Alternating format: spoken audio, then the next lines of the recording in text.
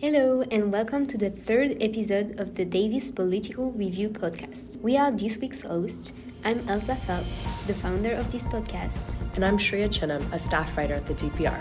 As we seek to discuss and inform the student body about current events happening around the world, today we'll be discussing the coronation of King Charles III.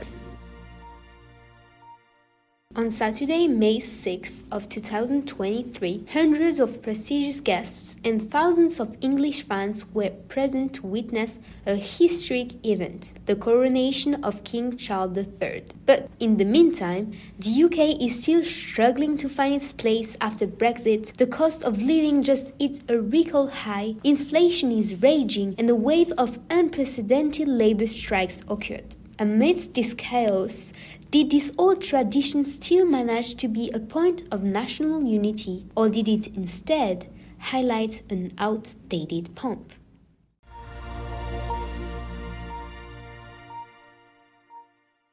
Let's start with the beginning. What exactly is this coronation?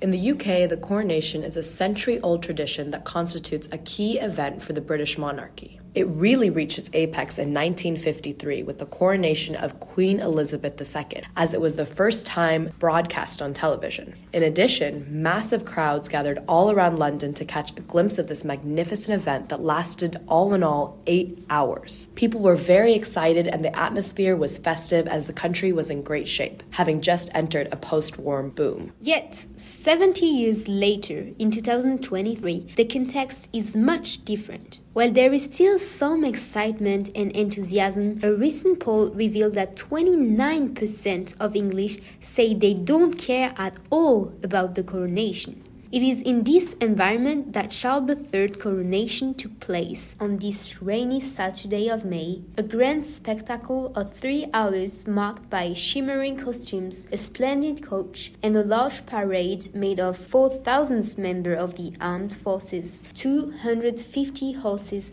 and about 20 military bands. Needless to say that all the ingredients were gathered for a majestic coronation with great pomp. But despite all this splendor, controversies were numerous and well ahead of the day of the ceremony. Okay, so now that we know what the coronation's about, let's dive into those controversies.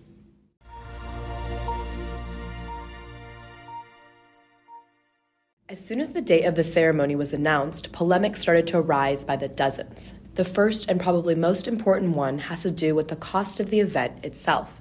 According to recent estimates, the whole event is estimated to have cost up to £100 million.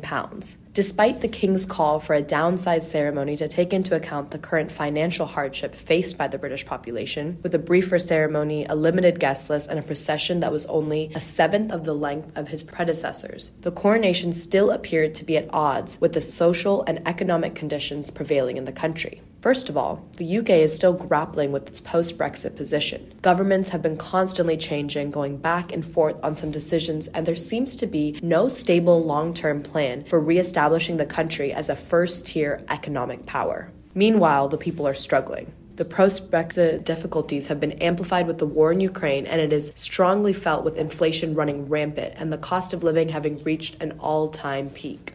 To deal with that, an increasing number of Britons are forced to go to food banks to get food supply as they just struggle to make ends meet. Out of breath, the people decided back in June 2022 to take the streets to hopefully raise the alarm. The British government is thus the clueless witness of unparalleled labour strikes since last year. Nurses, ambulance workers, rail workers, airport staff, postal workers, civil servants, or even firefighters. Millions of workers have been striking to demand better pay and working conditions. In this context, spending millions of pounds of taxpayers' money on this single royal ceremony was seen by many as a huge waste of public money for an elitist and non-democratic monarchy completely disconnected from the day-to-day lives of the common people. even if some economists try to argue that this event would also bring revenues to the country through derived products, visits, additional drinks at pubs, and other festivities. This point was very hard to swallow when most people painfully made it through the end of the month. No surprise then that more than half of British surveys say that coronation should not have been founded by the government. The second main polemic is linked to the first one, and is not limited to the coronation ceremony itself, since it questions the entire British monarchy and whether it should continue. Since a few years ago, anti-monarchy movements have strengthened in the UK, organizing regular demonstrations to protest against a hereditary system of governance perpetuating inequalities. An increasing number of Britons now consider the monarchy as a remnant of the past that allows a few elites to benefit from extensive privileges and power, without any democratic mandate to legitimate their position.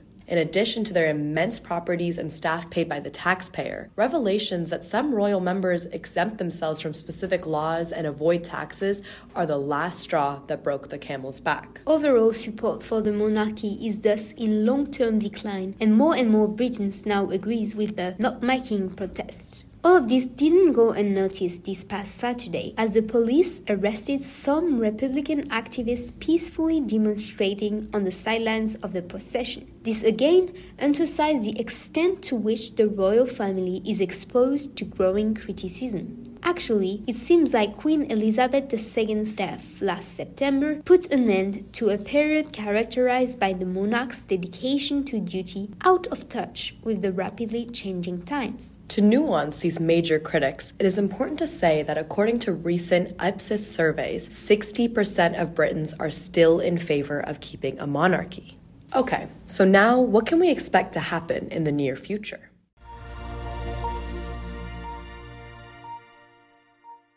As the media emphasized, most Britons still took part in at least one event related to the coronation, whether street parties, lunches, getting a drink in a pub, watching the ceremony on TV, or going in the streets of London to see it live. Most importantly, the event took place as planned. The crowd was there, the ceremony was grandiose, and the guests were prestigious. Yet, the arrest of a few Republican activists reminded everyone how fragile this whole monarchical bubble is. Issues have been exposed and have become an integral part of the political landscape. As the country doesn't look well, the question thus arises of whether the monarchy can re-establish itself and its legitimacy.